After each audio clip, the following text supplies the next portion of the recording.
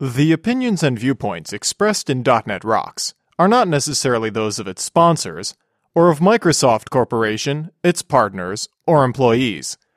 .NET Rocks is a production of Franklin's Net, which is solely responsible for its content.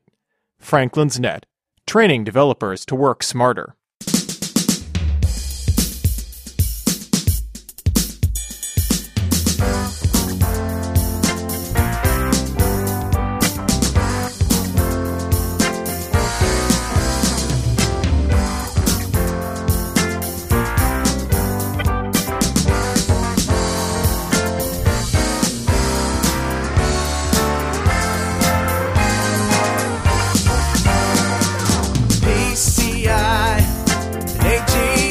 Hey Rockheads, put some sharp in your effing cheddar and listen up. It's time for another stellar episode of .NET Rocks, the internet audio talk show for .NET developers with Carl Franklin and Richard Campbell. This is Lawrence Ryan announcing show number 293 with guests Don Syme, Luke Hoban, and Ralf Herbrich, recorded live Monday, November 19th, 2007. .NET Rocks is brought to you by Franklin's Net, training developers to work smarter, and now bringing world-class expert-led training in C#, ASP.NET, VB.NET, SharePoint, BizTalk, Team System, and Workflow Foundation on-site to your development team. Details online at www.franklins.net. Support is also provided by Telerik, combining the best in Windows Forms and ASP.NET controls with first-class customer service. Online at www.telerik.com. And by Developer Express, crafting first-class tools, frameworks, and controls for the .NET developer. Improve your experience online at www.devexpress.com. Support is also provided by Code Magazine, the leading independent magazine for .NET developers. Online at www.code-magazine.com. And now, the man who wishes he never showed hamsterdance.com to his 5-year-old, Carl Franklin.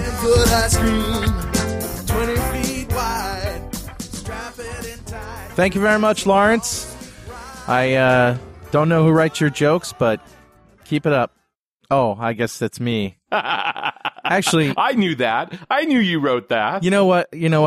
I'm doing this intro here before the joke, so it's all just kind of fun how radio goes together, isn't it? Yes, it is. Well, it's all time shifted, and we're working to make a good product for the people. That's what we're trying to do. And of course, the show was recorded a couple of weeks ago, and this is the intro, which is recorded separately, and it's published while we're both in Vancouver at DevTeach.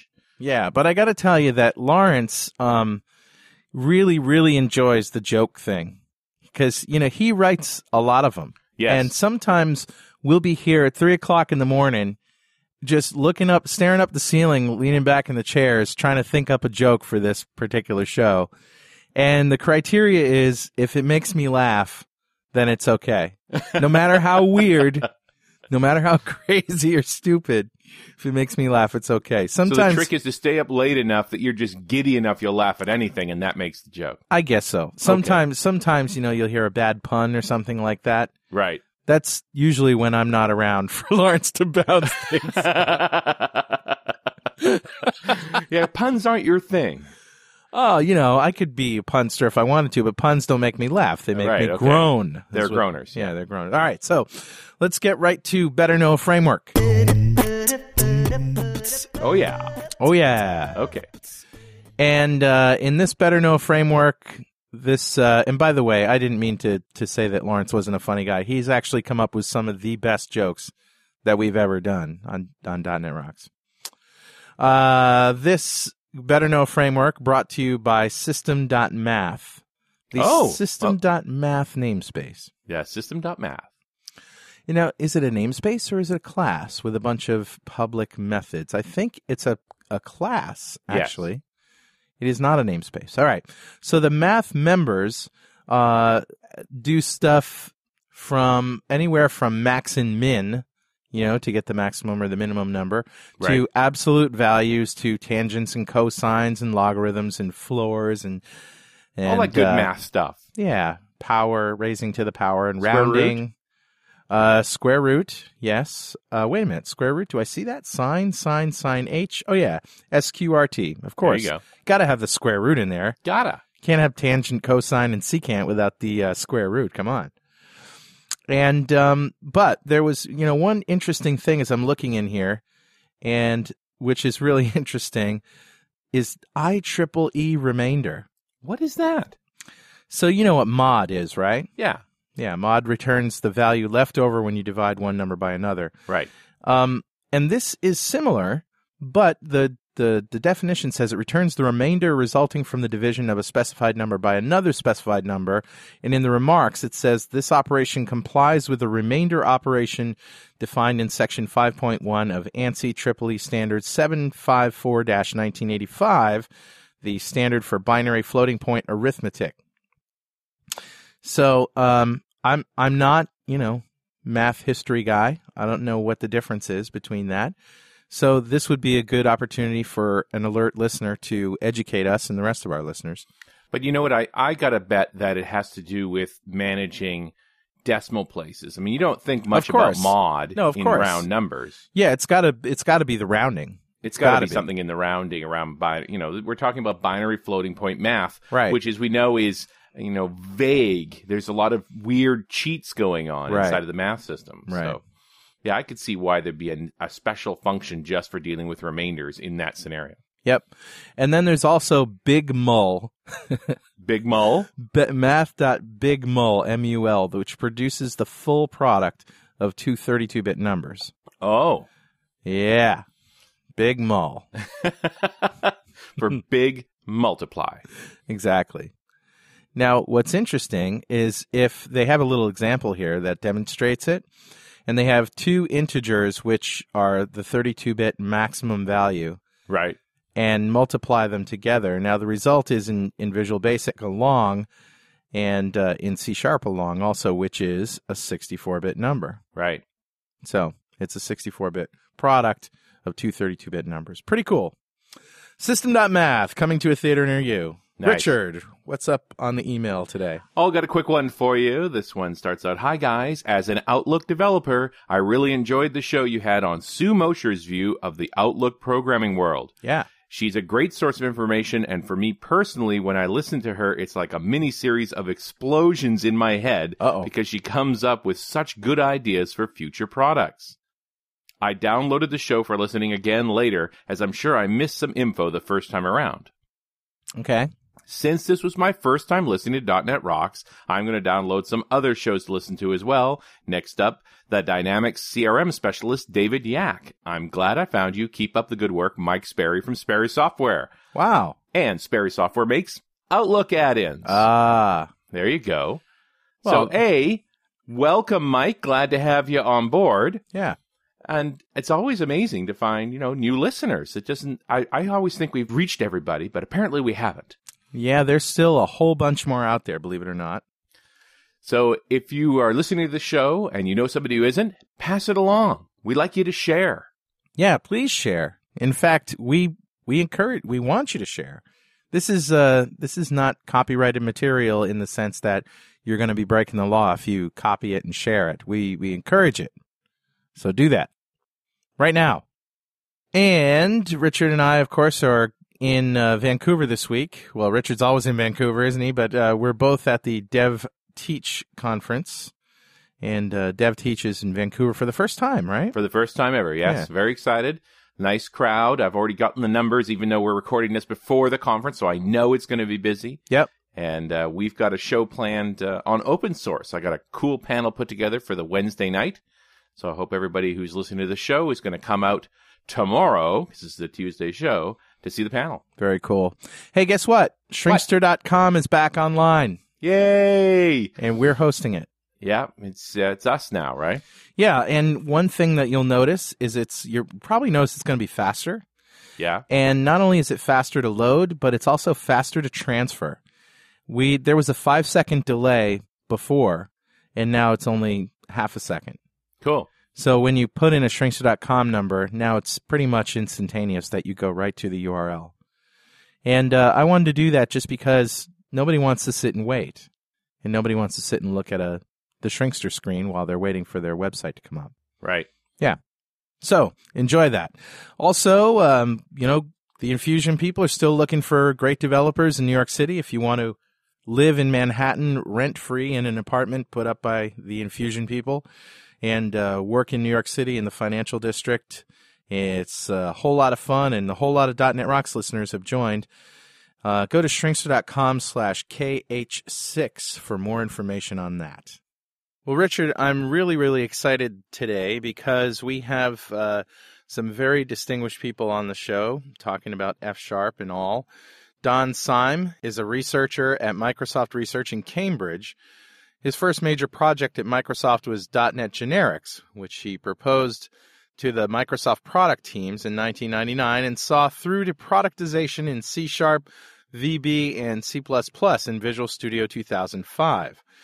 Since then, he's been researcher and design lead on F#, which is now transitioning to a more official status through a partnership with the Microsoft Developer Division.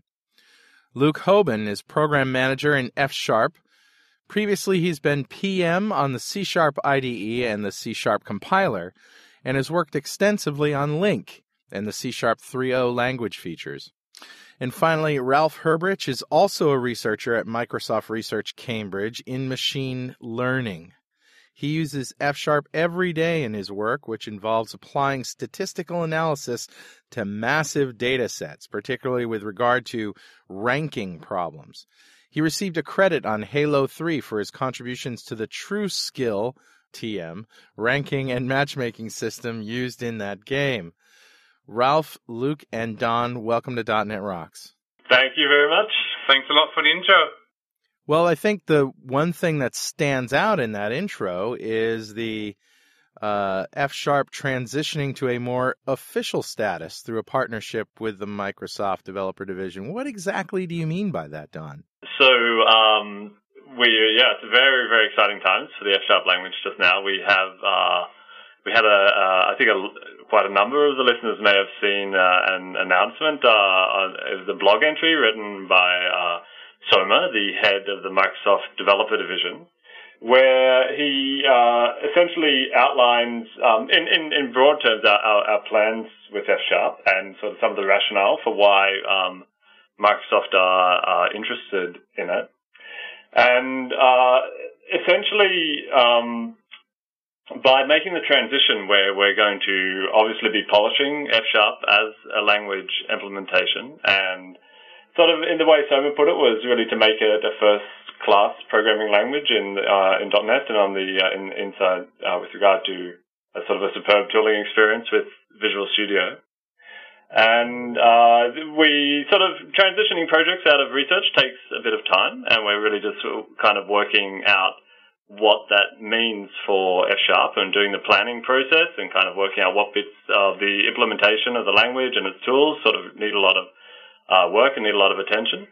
And that's one of the reasons why I'm very excited to have the team sort of building the F# team, and just looking forward to sort of working over the next year and a half and beyond that to really deliver it through to customers so we'll be able to use it as a productivity tool in lots of situations. So it's going to be in the box, or is it going to be a separate download, or how's that going to work? Yeah, that's one of the things we're still working on determining right now. Currently, there's a release out of Microsoft Research that's available, and we're sort of going to continue a few of those in the near term. But in the longer term, in terms of later versions of Visual Studio and the availability of F#, that's something we haven't been able to figure out yet. We're sort of working on figuring out what pieces are important for that, and hopefully we'll know in the next few months more about what kind of actual products it'll be part of. Okay. And just to be clear here, there's no way you're going to be in Studio 2008. That's already cast. I mean, it's about to RTM. Oh, that's right. So 2008 isn't really the question, and we're just kind of looking at. There's a lot of trade-offs you make as you work out how you kind of deliver language technology through to customers. And there's one thing we're certain about, for example, is that sort of F#, there will be a sort of free free for use F# in the same way. In the same way that you can use, say, the C# compiler. I've always been able to use the C# compiler through the .NET framework and the like, and that's obviously crucial in order to have a language community and to really for lots and lots of reasons. So there are some things which are totally clear, and then there's lots of planning to do about about the sort of ship vehicles we'll be using to get this out. So before we go on, Don, this is you talking right now, right? That was me, and then that was Luke. And Luke before that. That's right. Okay. Ralf, we haven't heard from you. You're lurking in the background. I think I'm in the way the odd one out here. I'm the user. I represent not so much the developers of F#, but the early users. So our team we're working in machine learning, and our particular team, which is 6 people big, works on applying machine learning to computer games, but also to other more abstract games, such as online advertisement game or web search game. So one of the things that we've been heavily involved with and actually invented was the ranking system for the Xbox 360.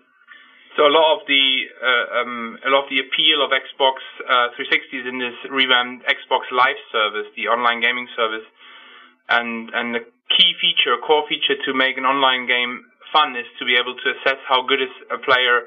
And you have to imagine right now there's over 7 million players playing actively several million games per day, and basically solving this problem of recording all the match outcomes of all these million match outcomes, and then incorporating these match outcomes so as to know who's the better player and which people are perfect matches, because they'll have a fight where it's 50-50 who's going to win and lose.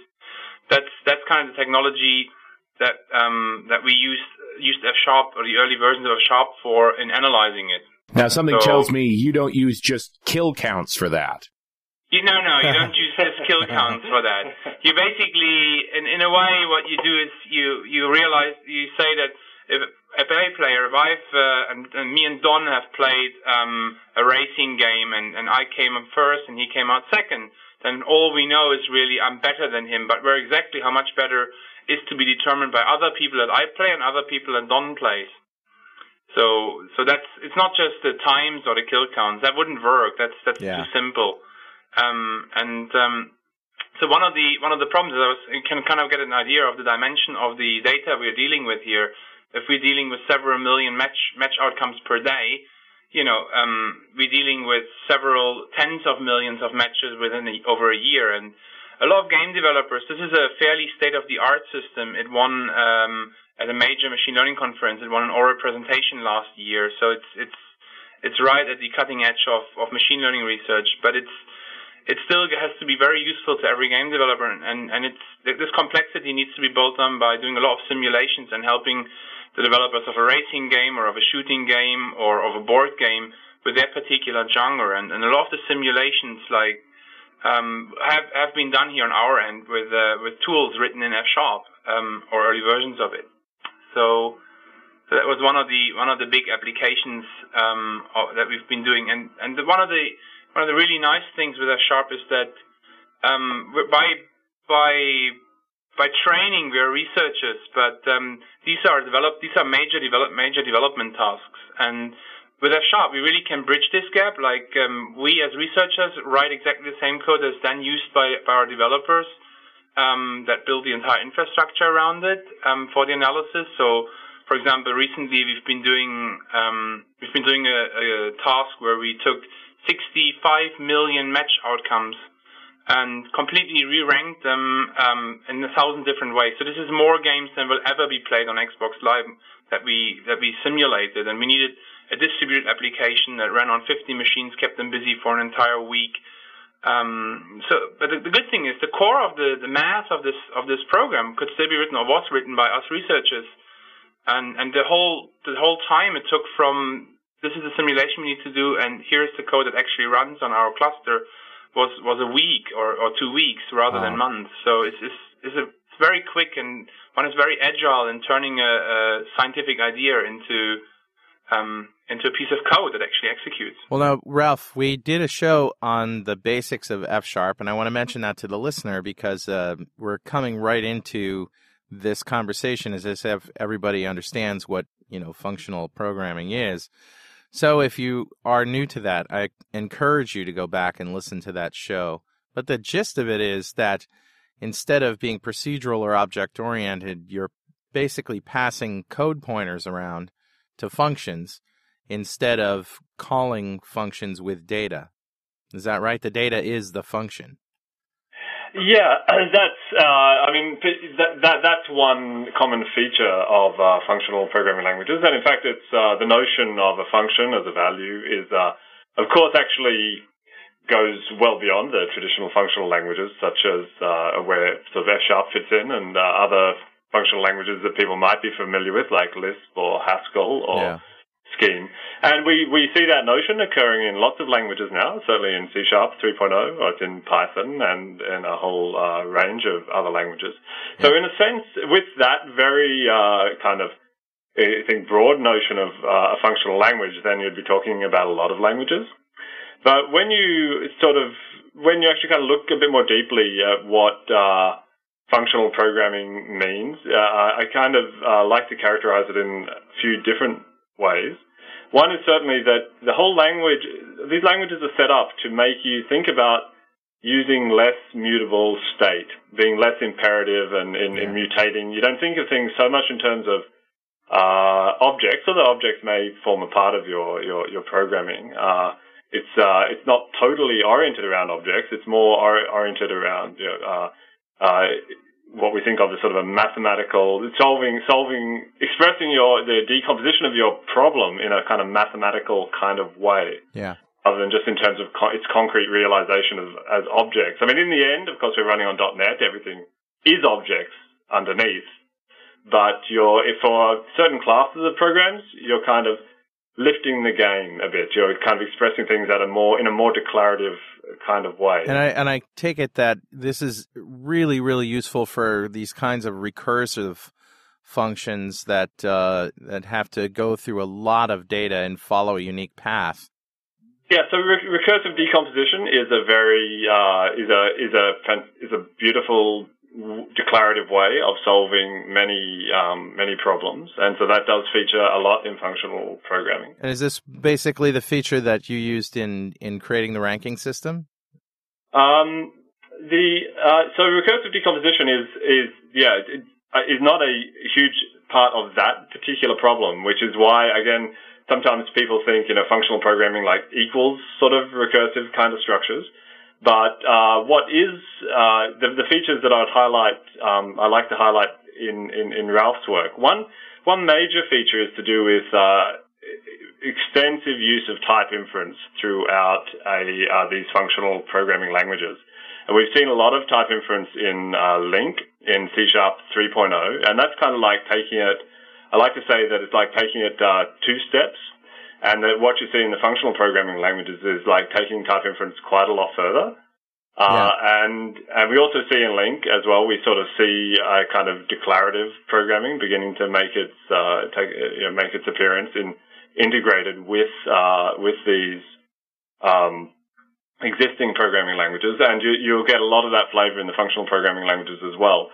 So when you look at Ralf working, what I see is the fact that you don't have to write types all the way through your code, and you're kind of working with very mathematically oriented language, then that just places it close to the mathematics, the science, the kind of the research that he does, and so we're kind of seeing F# playing a role as a bridge language between the kind of people who have a mathematical orientation and then the actual people who have to who say work with C# or professional developers. So one of the other appealing features of F# in that context was that the original ranking code for Xbox 360 Live is written in C# and runs on the service. So we needed to make sure that we don't have to reinvent the wheel, re-implement everything. We needed to be able to use exactly the same code that was running on the service when we did our simulations. So the fact that F# deeply integrates with .NET was a major feature benefit here. It was simply one using statement away, or in F# terms, an open statement away, and I had the entire TrueScale library at my disposal, and I could use it, and I knew it's got to be exactly the same code that runs on the service, which was very important. Hey, this is Carl. I just want to take a minute out of the show to tell you about Telerik's Q2 2000 Tools Update, which can be summed up this way. Blazing fast performance for ASP.NET, WPF-like visual effects for Windows forms, and codeless reporting. The Ajax-based content editor is now 76% faster and much more intuitive. The grid also received a performance boost, plus PDF export, frozen columns, and they've even added a new awesome scheduling component. What I find even more intriguing is Telerik's Windows Forms suite. It's unbelievable that it offers WPF-like visual effects like scaling, rotation, object motion, transparencies, and so on without WPF. As a result, you could have grids, tree views, ribbons, and more with a previously impossible level of interactivity and appeal. Telerik has recently added CAB support, which makes the component set a perfect fit for large enterprise applications. Lastly, with Telerik reporting, you can create advanced business reports in Windows, web, or PDF format using pretty much design time only. Wizards, expression builders, and converters help you with the design, styling, and integration. You'll also be amazed to see some unique features like CSS-like styling and conditional formatting. See what all the fuss is about. Download a trial at Telerik.com, and don't forget to thank them for sponsoring .NET Rocks. Being able to leverage the C# code you already had, it just took less time to implement all this, and you knew you'd get the same kind of results. Absolutely. What did the role that F# really play in this then? One of the benefits of using F#, or one of the features that was very appealing, is that the type inference that's built into the compiler makes you make far less mistakes, far less semantical mistakes, where you add the wrong numbers or you build the wrong averages. And in fact, the C# code that we did have was strongly typed, so it was already kind of prepared for usage in with the type inference that was built in. And correctness is one of the things that's very important for us, and that mathematical correctness is important when you do these kind of large analysis. So that was actually a feature, and Don had been saying this already, that made a major difference and helps us. In fact, helps us usually writing far less correct code, code that just code that compiles but also executes the right mathematics, and so that was a major differentiator for us, a major feature that helped us making our analysis quick and correct. Ralf, you sort of just said off the cuff, and then we threw it on a cluster of servers for a week, which I love because I'm a hardware nut.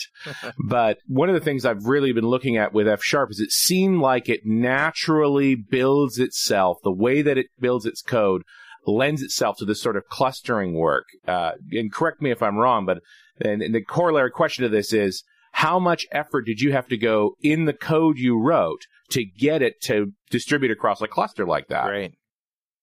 So what I should say here is that the distribution was fairly easy the computation was fairly easy to distribute, because what we effectively did is we took the same set of 65 million match outcomes and then reran the ranking algorithm with different sets of parameters. So it naturally parallelized by simply saying each of the machines is getting a different parameter set to re-rank the entire list of games and record where every player's skill had been at every moment in time. So it was mainly .NET remoting that we used to execute the tasks. And each machine was given duties for a given ranking set. You weren't ever distributing a given ranking set across multiple machines. No, that's right. So we were giving each machine a particular re-ranking task, so the parameters of the ranking system changed, and when it was finished, usually after about an hour, we could just kick off another one, and that kept, because we scanned over effectively 1,000 different parameters. Right. And all these results are now available to the game developer community. We're a web interface where we simply took the results of these re-rankings and make them browsable, so the development community can benefit from it, the game development community. But they were very easy to parallelize. Again, it was of course very handy to have .NET remoting libraries available. The whole .NET integration is a huge benefit. I mean, when we had to access this kind of data, we accessed them from a SQL server. Again, that's about 10 lines of calls to .NET libraries, and you have the data from the SQL server within your application, and then you call the existing Truska library. It's more, and then you did the math and summarizing this information, and this is where F# really came as a benefit in the type inference system when we summarized this information. Because you have to imagine if you really take that many games and you re-rank them 1,000 times, then you're talking the raw data, which is pretty much where was every player at every moment in time in all these 1,000 rankings. The raw data of that was 52 gigabytes. So this needed to be summarized further to be in a browsable state for the development community, where now game developers can go in and can say, so if I use this and that parameter, where would my game population be after 10 games, after 50 games, after 100 games? That's what game developers need to know. You know, where will I find my gamers? Will they have completely separated across the entire level range? How long will it take? In which way do I slow down or speed up the ranking system by altering this external parameter? That mathematically is very complicated, but I just want to know, as a game developer, what's the effect by altering it?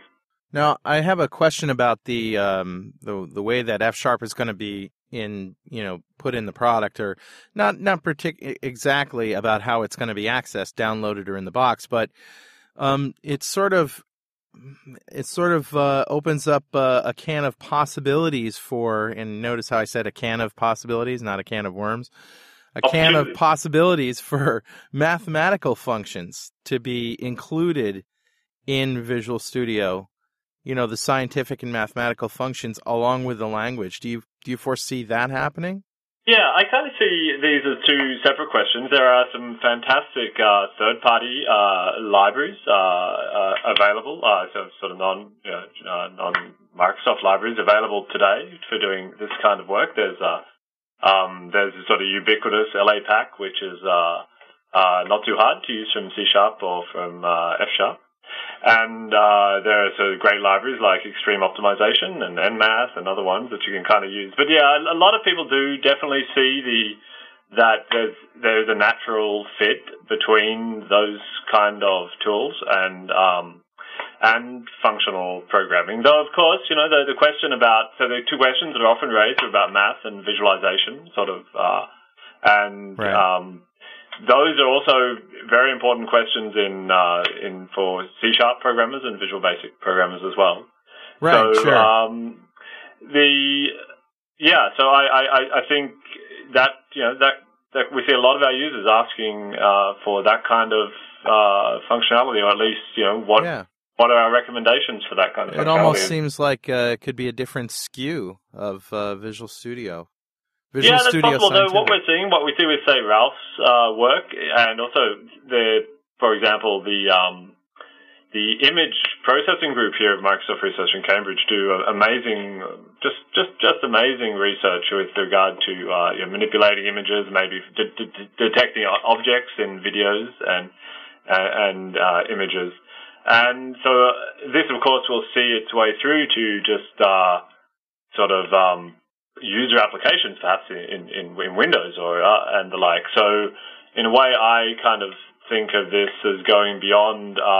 These components can end up being used in all sorts of situations that you may not be used. Just like a lot of other components. Like we don't, for instance, have a particular SKU for distributed computing or other domain, what you might think of as domains in computing. So, so I think that's. Yeah, you're sort of spot on that's a great synergy between this kind of language. Yeah, it must be great to see that happen in the community. Somebody using your languages for stuff that you didn't even think of. You know, when you're putting them all together and architecting them, you're like, we're just putting out these tools. People are going to run with it and do something spectacular. That's right. Ralf was touching on some points that are quite that matter a lot to me with regard to F#. He was talking about how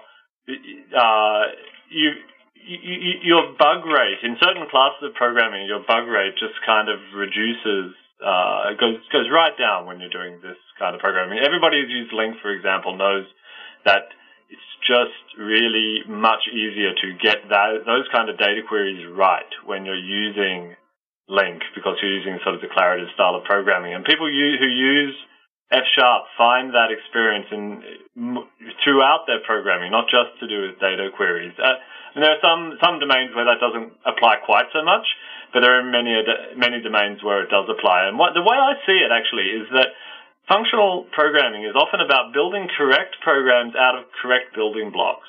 And that you can actually it's about compositionality in programming. One of the things that really unites all the different kinds of functional programming or different variations on it is that everyone's always striving for this level of compositionality and correctness by composition.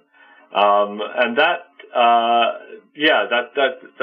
just is a really unifying theme of the whole business. Now, and you see that, for example, people often talk about like functional programming using immutable data structures, okay? Data structures which you can't change, like trees. You've got a tree representing some input and you transform it recursively and you get another tree coming out the other end. And one of the things that immutable data structures are beautiful because your bug rate is so low. Okay, if you can afford the cost of maybe doing a bit of memory copying, or even there are some immutable data structures which are actually implemented very efficiently so that they share a lot of internal nodes. If you can use these data structures for large parts of your programs, then your bug rate is just much, much lower as a result. If it's a fit for the tasks that you're trying to perform. And the way I kind of put that is that immutable data structures compose well.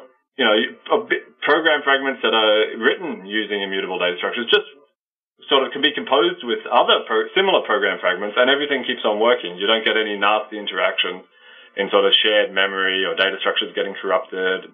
They also work extremely well across threads. So, for example, in F#, when I'm doing multi-threaded programming, so multi-core programming, I really notice how I can just throw these data structures around between threads, say as part of a message, and nothing's going to go wrong because the data structure is immutable. Now, those messages just stay on the stack, right? Or is there a stack? What is the data structure? They ultimately will be object allocated in the heap. So these immutable data structures, like an immutable list or a immutable set represented as a tree, or maybe a mutable map, like a dictionary-like structure, again, represented as a lookup tree, will ultimately be in the heap.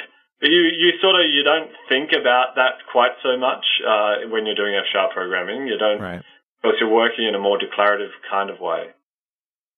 Well, I know that in a traditional object-oriented programming language, when you have the ability to pass, when you have like a process that is going to be asynchronous, and let's just say it uses one thread and then that thread finishes, you can pass objects through from the calling thread to the background thread and then back to the calling thread. And as long as no other objects are using that and you have the sole reference to it, you don't have to worry about the threading issues. But yeah, that's right. And that's actually another strong theme of functional programming, especially in F# programming, is in a sense, you kind of, when you do use state, so there are lots of places where you do have to use some mutable data structures, or maybe you have to pass around a connection to a database or a handle to read from a file. And you really, when you do use state, you want it sort of separated off. And actually, you mentioned asynchronous programming, and that's been a major thing we've been looking at just recently with F#. And there are these just beautiful examples of doing asynchronous programs where your computation sort of hops from one thread to another. Maybe It sort of starts off life in the thread pool and then migrates to another thread and then does a bit of work, then goes to sleep while it's waiting for some system event and then continues on. And you can look at these little programs and you can kind of tell that if first of all, a lot of the time you're using immutable data structures. You don't have to worry about them at all. And what you're left with is the core sort of analysis that you need to do. You can see, say, some file handles or database connection handles that are being passed around. And you can tell that they're not escaping. You can tell that they're being sort of separated off and disposed of at the end of the day. And that, I see F# largely about getting rid of a lot of complexity in programming and leaving the core essential problem of, what am I really trying to get done here? And sort of just exposing the essence of that problem to the programmer, so they don't have to think about a whole lot of other things. Well, I mean, you have to, you get to focus on your algorithm. Is that what do you think, Luke? Yeah, I was sort of nodding here, I think, in response to that. But yeah, I think that's one of the big striking things. Probably a lot of the folks listening to this have come from something like C# or VB. And one of the big differentiators with something like F# is it's got a very terse syntax. And so what the code you end up writing is more just what is my problem domain, and less of the sort of information about carrying along types. Like Don and Ralf were talking about, F# has type inference, so you don't have to write as many types in your code. And also a bit less of some of the things to be explicit about sort of the object system and things like that. Because you're doing sort of functional programming, you can very often just have a very terse representation of the idea that you're trying to represent. And so I think for mathematical folks, for researchers who have sort of an idea in their head, they want to get it into the computer as quickly as possible. F# gives them a pretty quick route to do that. But for non-mathematical programs, I mean, line of business applications, is this an appropriate language to use for that? So the way I look at it is, we're certainly not thinking of F# as a line of business programming language. You never know. Some people may decide it's a good fit for some parts of that, but that's not what we think of it as. Yeah, but we do very, very much think of it as a bridge language between people in the more mathematical disciplines and the world of the professional developers. So, for example, we had in Ralph's group here, we have Phil Trelford, who when he joined, was just a C# C++ programmer, a very experienced one. And in 1 month, he was writing production quality F# code. That's when I say production quality, I mean research production quality, which is always a slight difference. But yeah, he was working on F# code bases and writing substantial amounts of code in a very short amount of time. So we consider that we certainly want to make the language accessible to the professional developer world. Yeah. This portion of .NET Rocks is brought to you by our good friends at Developer Express. Developer Express, crafting first-class tools, frameworks, and controls for the .NET developer. Improve your experience online at www.devexpress.com. I'm thinking about the complexities around multi-threaded programming in C# or pretty much any other .NET language, and wondering if F# is just going to simplify this substantially. I mean, we've got more and more cores on the desktop, and it's not all that tough to use two of them, but using more seems unlikely. So my interest keeps wandering back to, is this going to lend me some simplicity in doing multiple simultaneous tasks that utilize the machine more effectively? I think there's widespread agreement that functional programming is one important tool we have to bring to the concurrency and multi-core kind of programming that more and more people will be faced with. It's certainly not a silver bullet. I think there's many aspects of functional, of the multi-core problem. And the key thing about functional programming is I think is that, as I said, because you're working with less state, it certainly makes the parallelization and simpler as a result.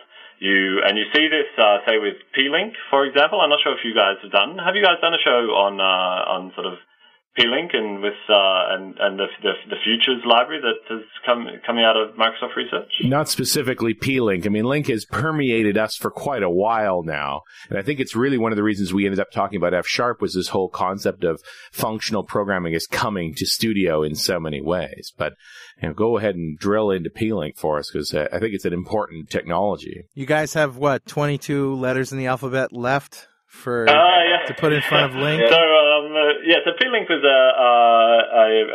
I guess an incubation project done by the Microsoft Developer Division. Joe Duffy was the lead on that. And you can read about it on the MSDN magazine site. We can send you a link around after the show.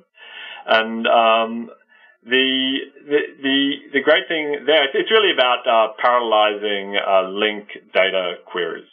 And basically, it's syntactically beautiful, where you just put as parallel onto your Link query, and it sort of works out at a first approximation works out a decent way of dividing up the loop into work units, and it uses an approach called work stealing, where it divides it up into lots of little tasks, and if gives it to the multiple cores, and they start working on their individual chunks. And when one runs out, it goes and steals from the other and does the work on its behalf. And this comes from systems like Silk, done in MIT back in the early 90s as well. And the great thing here with regard to functional programming is there's just an assumption made through P-Link that these tasks, these iterations of the loop, are independent in a certain sense. That doesn't mean they have to be purely functional. They can, for instance, write their results into different parts of a bitmap. And so one of the great demos that they've got is actually a ray tracer, which was actually originally written by Luke here. And this thing just flies. When you see this demo, it's just amazing, like on a 16-core machine. And it's almost... You just cannot believe what a difference this multi-core thing is making to that algorithm, and with relatively small changes to the code. And that, to me, I think is the key. Is I want to minimize the amount of effort that developers are doing to utilize multiple cores. That there should be no difference. There's one core programming, and then there's more than one core programming. And as soon as you've made the commitment to deal with more than one, whether it's 2 or 4 or 8 or 16, it should work the same. Yeah, that's right. I think there can be there's certainly a difference between data parallelism, where you have massive numbers of cores, and different sort of maybe when you have 2 or 4 cores, you may be thinking much more about breaking your program up into to get a sort of to improve the reactive behavior of your program. So with a 2-core machine, you put the spell checker on the background thread, everything goes. Right. I think that's the way most people think of parallel programming: is the foreground thread and the background thread. And 2 cores is enough. Right. That's right, but we absolutely have to move beyond that. And functional programming, things like you'll naturally, the more of your program that is written in a functional style, then the more of it will lend itself to being decomposed into tasks, which can be processed independently. It can take a little bit of work, a little bit of code change to expose that to, say, engines like to a scheduling engine, a task scheduling engine, but it's a fact that the decomposition is relatively straightforward. And just so the listeners know, and normally I wouldn't talk about a future show, but we already have Joe Duffy on the schedule for talking about the task parallel library. And now that I've said that, I'm sure something will go wrong and we won't get the show. But that's my intent, is that I'm very interested in what's happening with the TPL. I mean, I think we're really looking at what .NET 4.0 is going to be about.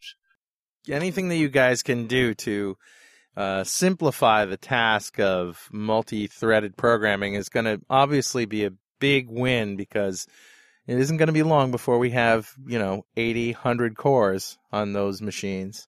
Yeah, and I'm actually interested in 2 sides to this problem. There's the job of utilizing the multiple CPUs, but there's also the job of regular reactive programming, where and asynchronous programming, where maybe we want to fetch a whole bunch of websites in parallel at the same time. And that's actually not consuming the cores. Yeah, we don't want to block threads. We just want to wait until the requests come back. And so I see that we have to look at things that let us write programs that work a little bit on the CPUs and also spend their time waiting for the I/O requests to come back. And then looking beyond that, we have to actually look at sort of the distributed programming question as well to write programs that are good message passing programs, for example, and to make message passing programming very simple. So in the functional programming space, we certainly have systems like Erlang, which are just great programming languages for doing kind of message passing programming.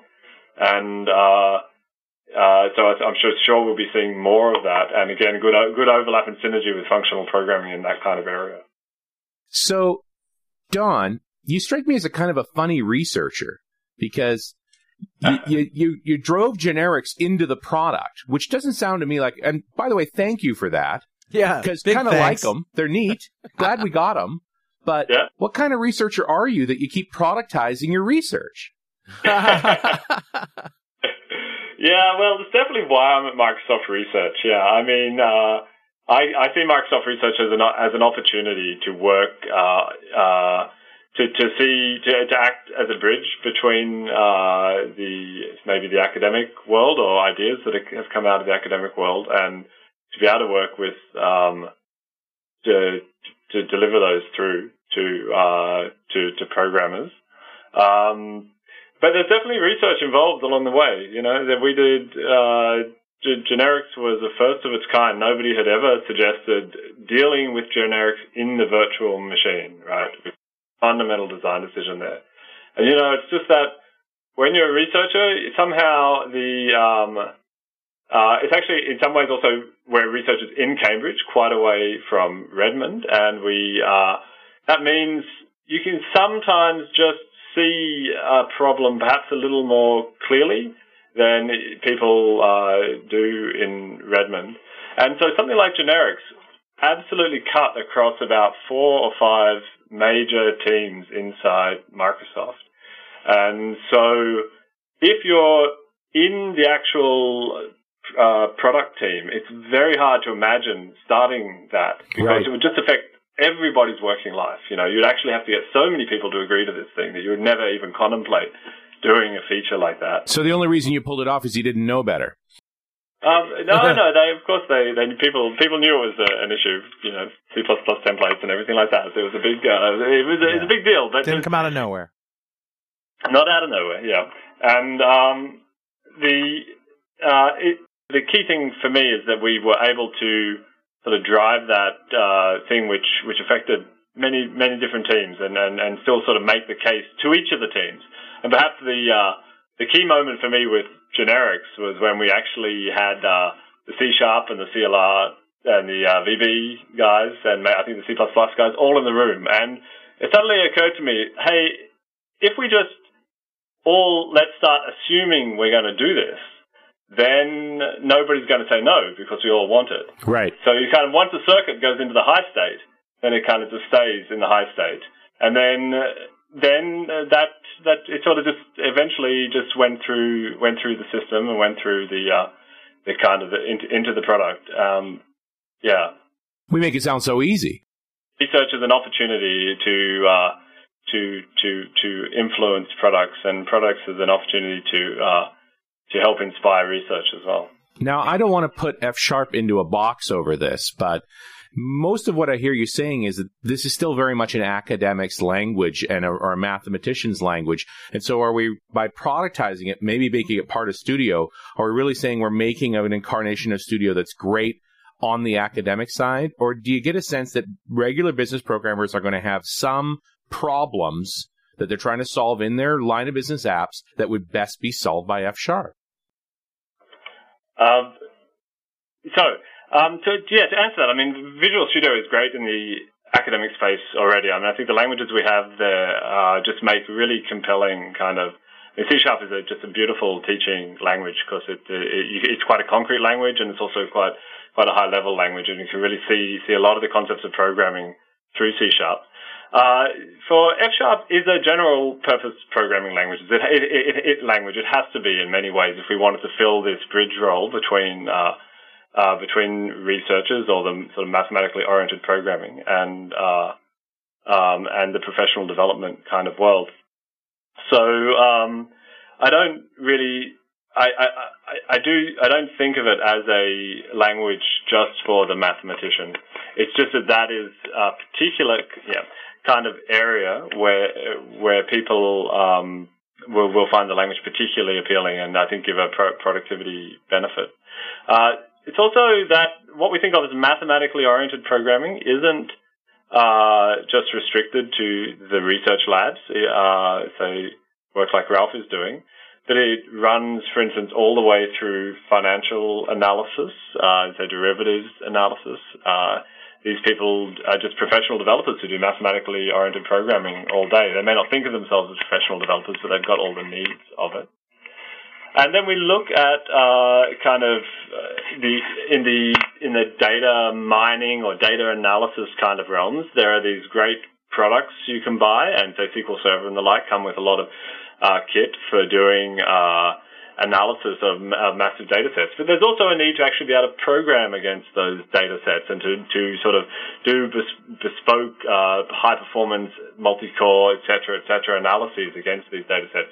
And we see that, for instance, in the data that companies like Google and also Microsoft through their web servers are collecting. There's just so much data there, and we need really smart algorithms, and we need a lot of really smart programmers applying themselves to work with those data sets and to write algorithms related to those data sets.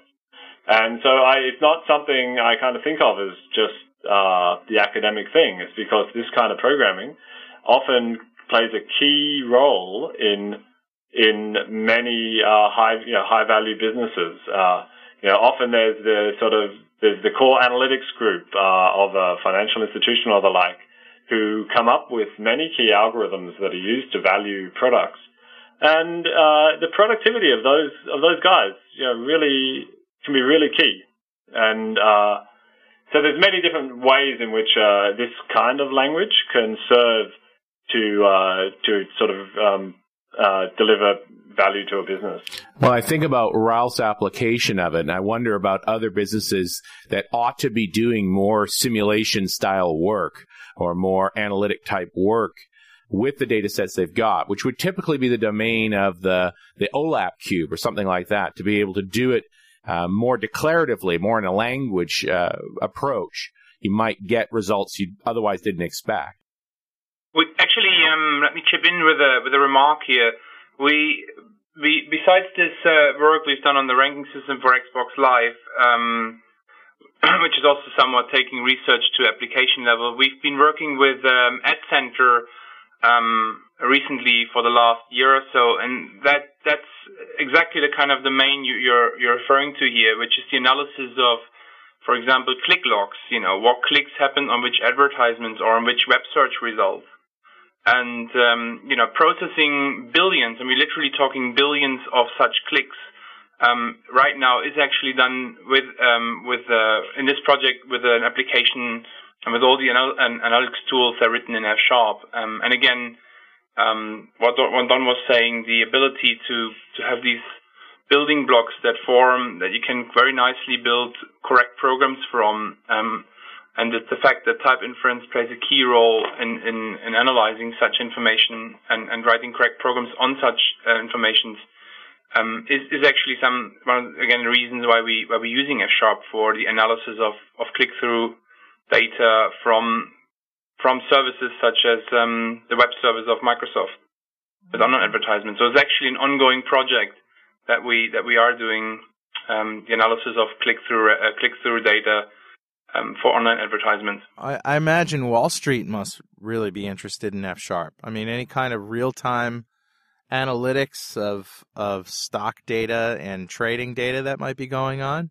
Yeah, so certainly some of the some very creative companies on Wall Street do use functional programming today. And for example, I'd highlight, say, a company like Jane Street Capital. This is it's a very fun company to go and visit. They're in right next to Trinity Church on Wall Street, on the top floor of a building there, and you kind of expect it to be all suits and everything, but it's just like sort of traders and programmers in a very casual environment. And yeah, these guys are using functional programming. They mostly use the OCaml language, which is, of course, F# is like a sister language to OCaml, and very much inspired by OCaml. I think it's just a very good fit for that. This kind of programming is a very good fit for that kind of work. But it's also, that's absolutely an area where the professional development needs also arise. You need the great productivity of tools like Visual Studio. You need if you can get great IntelliSense, that's really good. And and then the whole questions of distribution and concurrency and sort of all these things that you expect from a sort of professional platform. I have to wonder what would happen to F# running in the SQL CLR up close to the database like that. Yeah, absolutely. I think it's funny. I think of all the features in Visual Studio 2005, I mean, generics is, of course, the one I was involved in, but the thing that really amazed me was that they were prepared to do the reliability work that was necessary to get CLR code hosted inside the database. And the potential for this is it's so great. I mean, it's so it could play such a key role in many high performance data mining sort of analyses. We're certainly expecting that to be one way in which people deploy F# code. This raises a lot of, as we do our planning for F#, we're kind of thinking to ourselves, so where do we expect F# code to be running? Is it on the desktop? Is it in the database? Is it in Silverlight? Is it in the browser? And these are all really important questions which we need to kind of address, because there's some sense in which it's a sense in which you want it to work absolutely everywhere, and we may well be able to achieve that as well. We want it to kind of have a smooth development experience, but also it's also important to make sure you do what you're meant to do really, really well, and I think, for instance, F# in the database is a lot of value in doing that well, but we'll be kind of talking about that and making clear. I think as we go ahead with F#, move ahead with F#, we will be perhaps slightly different into some other Microsoft projects, and it's already been a very transparent project. People have been able to find out from me or through my blog or wherever else sort of what the status of the language is and what we expect, and kind of and we're going to be continuing that very much. We'll be talking to the community and talking to potential major users and all sorts of users about what they need. And so if you've got ideas about and sort of arguments about, we really think, to do our kind of work, we need certain things. We need to have the WinForms designer working with F#. It doesn't currently work with the distribution you get. Then that's the kind of feedback we really want to hear from users. If you say we need it absolutely working with Windows Workflow Foundation, we think this is just a great way to express these long-running transactions, then we want to hear about that and think about that as one of the key deployment scenarios. So, so please get in touch with us and be part of sort of shaping what the first year of the language will be like. I also noticed a blog post about using F# in the XNA Game Studio. Yeah, that's exactly another example of a place where .NET code ends up running.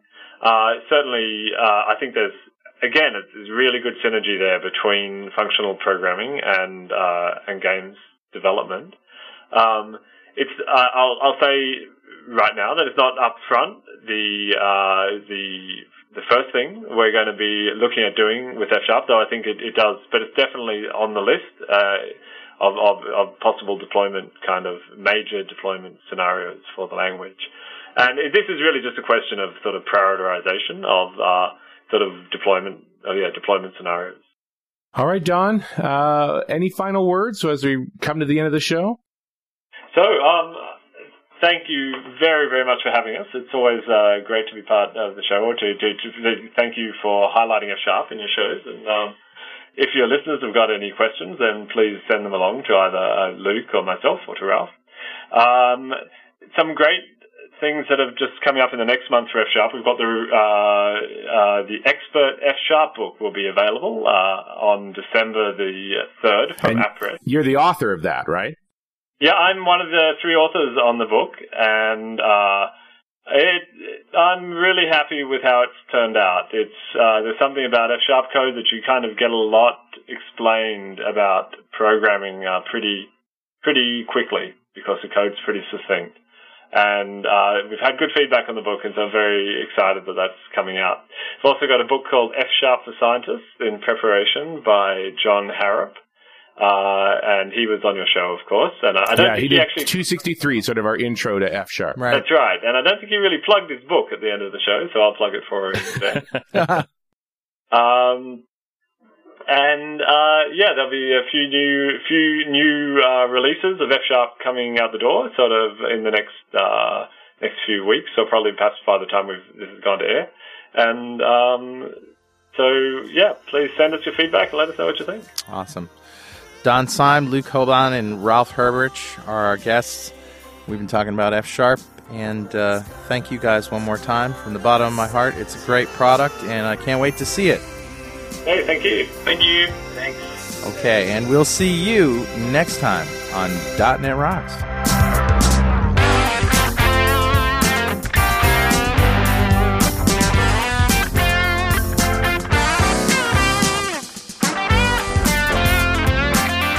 .NET Rocks is recorded and produced by PWOP Productions, providing professional audio mastering, video, post-production, and podcasting services. Online at www.pwop.com. .NET Rocks is a production of Franklin's Net, training developers to work smarter and offering custom on-site classes in Microsoft development technology with expert developers. Online at www.franklins.net. For more .NET Rocks episodes and to subscribe to the podcast feeds, go to our website at www.dotnetrocks.com. Got a transmitter banned by the FCC. Yes, I'm a